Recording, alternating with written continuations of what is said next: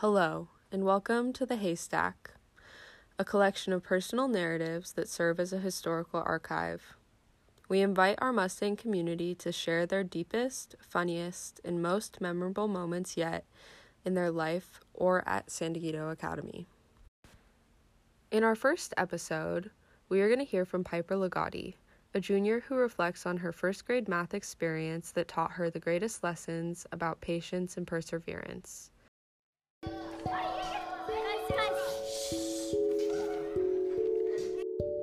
First grade classroom was a pirate ship, mysterious and tantalizing. Little desks lined the classroom like wood planks on a deck. The walls were plastered with a deep navy wallpaper, and a tall oak stool that stood like a mast bore the weight of my new captain. Mr. Nelson was a stout and gruff man. At first glance, one would never put him in front of a shipwreck full of 7-year-olds, but there he was, my first grade teacher. Mr. Nelson was the embodiment of tough love. He had a 70s PE teacher turned pirate aesthetic with a protruding beer belly and a deep, growly voice.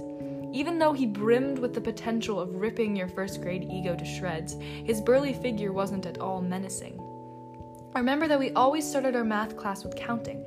He sat at his post and held a chipped coffee cup full of popsicle sticks. Gingerly, he would pull 4 victims and bellow their names. The first of these names would have to count to 100 and back, but with a twist, by twos. If the first person failed, the second was next, and if they failed, the third was up. I was fourth. I was familiar with counting, consecutively moving up by 1. I was familiar with subtracting, the line like a sideways sword that took away from the first number. But up by a different interval, 2s, was threatening. Then backwards, in the same way, unheard of. The first kid made it up to 76. It was like watching a movie when he rattled off each number. We were sure that he would make it. We watched as he grew closer and closer to the goal, watched as his hands fidgeted and voice cracked, watched as he took an extra pause at his mental cliff of 76, a mere breath in his speech as he spit out the incorrect syllables, 77. We jumped out of our skin as Mr. Nelson bellowed in a boisterous voice, "No! Next person, go!" The second girl did no better, losing her train of thought around 40 or so. I was nervous now. The third I tuned out, way too preoccupied with the fact that I was on deck. "Piper, go!" The scary voice shouted out from the front of the classroom, and my brain froze. I clamped up. My heart flung itself against my rib cage as I tried to remember the sequence of numbers that was called upon me. I felt like bound shark bait hanging above a roiling sea of great whites. I knew my starting point, 2. I knew my next move, 4. And I knew my end point, 100. That seemed easy enough. Now all I had to do was count. I realized the treacherous waters past 10 were not so daunting because I found treasure, a pattern. The 10's place goes up by 1, and the 1's place is the same 2 to 10 pattern, except once you get to 8, it switches to the next level of 10. To my surprise, I counted all the way up to 100. Standing there, the euphoria was brief. I felt the eyes of all of my classmates bearing into my back. I knew next was 98, and all the way down the 90s, but in the 80s, I started to stumble.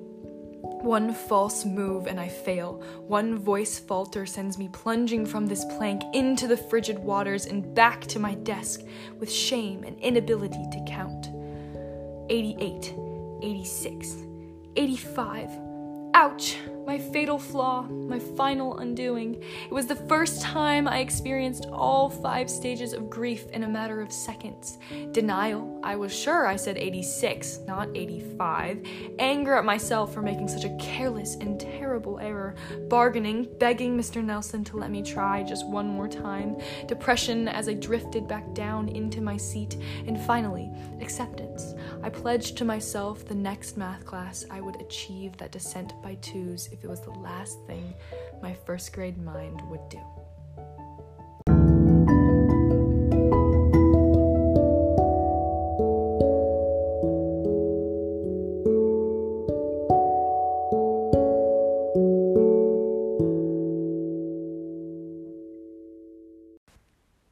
That was Piper's essay on the Haystack. Piper is an 11th grade student who loves to play basketball, write poetry, and drink bubbly water. She decided to write this short essay in response to a narrative prompt given by Miss Pennock's fourth period class. It reminded her of the small yet impactful memory about her first grade counting experience. One of her favorite SDA memories is when her basketball teammates won one of the home playoff games by an exciting comeback, and the whole crowd, friends and strangers alike, all cheered and rushed the court after the final buzzer. A special thanks to all the listeners and contributors. Check us out at sdamustang.com and the podcast on Spotify, Apple Music, or wherever you like to listen. Today's episode was produced by Taylor Lee. This is Olivia Lyons, wrapping up on the Haystack.